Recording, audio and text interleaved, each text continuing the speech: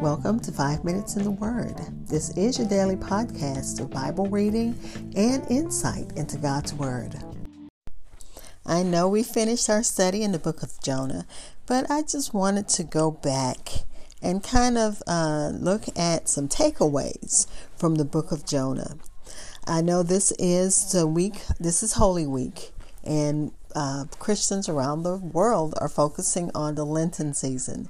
And we know that Jesus speaks of Jonah when he says, as Jonah was 3 days in the belly of the big fish, of the whale, so will he be 3 days. He'll be in the grave for 3 days. So we know that they kind of tie in together. Even though I'm not giving you a Holy Week scripture, I did want to tie up the book of Jonah and get some takeaways. And the information I'm sharing is still coming from the Logos Study Bible. Well, the Logos app. It's an app that has several Bibles, and books and resources. So that's where I'm sharing the information from. Jonah's life demonstrates what can happen when we're at odds with God. Nothing goes the way Jonah expected from the moment he fled his commission to preach to Nineveh. And how so is that like our lives? When we go our own way, when God is telling us to go a different way. Jonah reluctantly made his way to Nineveh as he was directed. Nineveh repents, despite the fact that Jonah's speech is only 5 words. His message to that great city of Nineveh was that it would be destroyed in 40 days. And we find out later that Nineveh was destroyed, but it was like 150 years later. The entire city repented in sackcloth and fasted after Jonah's ambiguous message. Yet the prophet became angry. And why was he angry? Because he expected God to destroy that great city. But God shows his compassion. He shows his love. He shows his mercy. I'll be back to share the rest of what I have written down. This is Hope Scott. I am the host of 5 Minutes in the Word. Please like and follow 5 Minutes in the Word on Facebook and Twitter. And I'd like to give a shout out to A-Train Sports Talk. And I want to share their brief promo. This is Anthony Smith, host of the A-Train Sports Talk podcast. And when I'm not doing my own podcast, I'm getting encouraged by 5 Minutes in the Word of God. Thanks, Anthony. And thanks for the shout out from A-Train Sports Talk. Again, we're doing just a brief little takeaway from the book of Jonah. When God saved the people of Nineveh, Jonah was angry. When he spared the city, it seemed to Jonah like something was wrong. The idea of justice for the Assyrian city to him was destruction, fair punishment for their sins. And then a takeaway is, do you ever avoid doing God's will despite the good that can come of it? Do you ever act like you deserve God's grace, mercy, and love more than someone else? How is God calling you to shift your orientation towards others? And as I think about all 3 of these questions, it's right at me.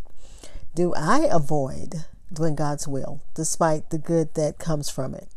And how do I act? Do I act as though I'm the only one that deserves God's grace, mercy, and love more than anyone else? Like my sins are small and theirs are big, so God doesn't need to forgive them? And how about my orientation? How do I treat others based on what they believe? Because they're different than I am. Do I treat them like they are less than me, that they don't deserve God's grace and mercy? That's what the book makes us think about. In the boat, Jonah was unwilling to reveal the truth, that he was the reason that they were on this tempestuous sea. And revealing that truth meant that it could have cost the sailors their lives. Jonah refused to preach to the people of Nineveh because he wants no part of their salvation. Remember, he wanted the city to be destroyed, fair punishment for their sins. He did not want to see their salvation. He knew that God is a God of mercy, but he wants them to suffer disaster. When God's plan doesn't match Jonah's plans, Jonah vents his anger to the point of contempt. And have we been that way? When God has to get our attention and it's not what we want, do we vent our anger to the point of contempt? I know I can say I have at some point in my life when things just didn't seem to fall right. It's like, God, why? What are you doing this for? And that's how Jonah was. Jonah, a prophet of God, acts and speaks with hatred for his fellow men, which is a stark contrast to God's love and mercy for all. By the end of the book of Jonah, we are left wondering where Jonah's stand really is with God. We know where the repentant sinners of Nineveh now stand with God because they repented. But what about the self-righteous and hate-filled prophets? And can we say that fits us? Self-righteous, hate-filled, but we call ourselves Christians. We look down our nose at others. We are self-righteous and judgmental. We are meant to see ourselves both in the Ninevites and in Jonah, and we do. We are meant to find our biases and let them go. Give them to God's mercy. We are meant to become as quick to repent as the Ninevites, recognizing our failures before God. The shocking thing about Jonah is that those whom Jonah condemns are moved by the mere idea of God. The men in the boat feared God and are saved, as were the Ninevites who believed God and acted accordingly.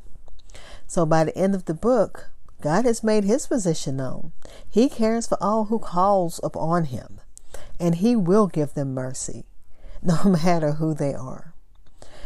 God does not respond to Jonah or Nineveh's sins with punishment and destruction, but with compassion and mercy. God's grace extends beyond mere justice, and we thank God for that. We thank God that he doesn't give us what we deserve.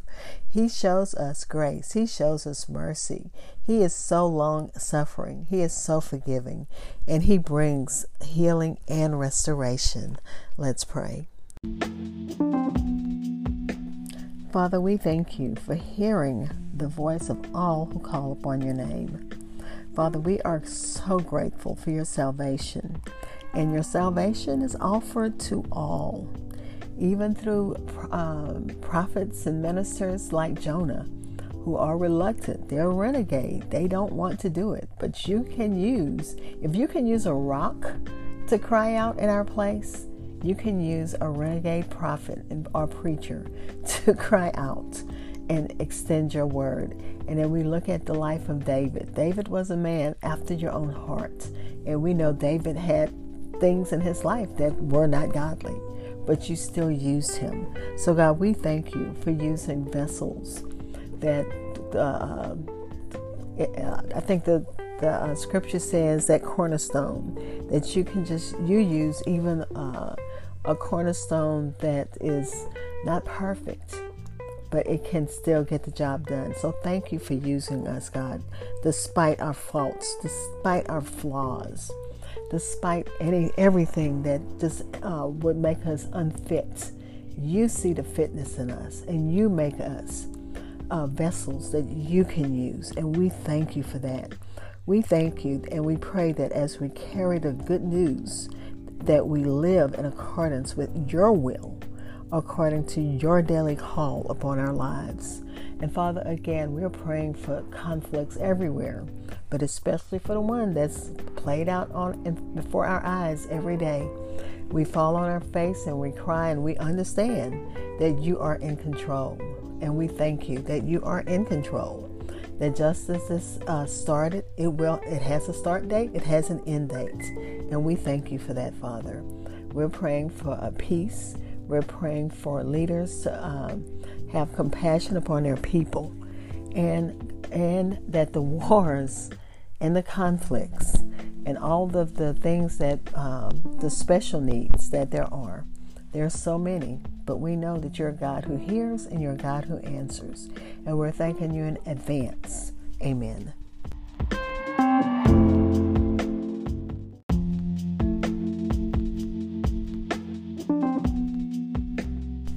Thank you for spending time in God's Word with me. Be blessed.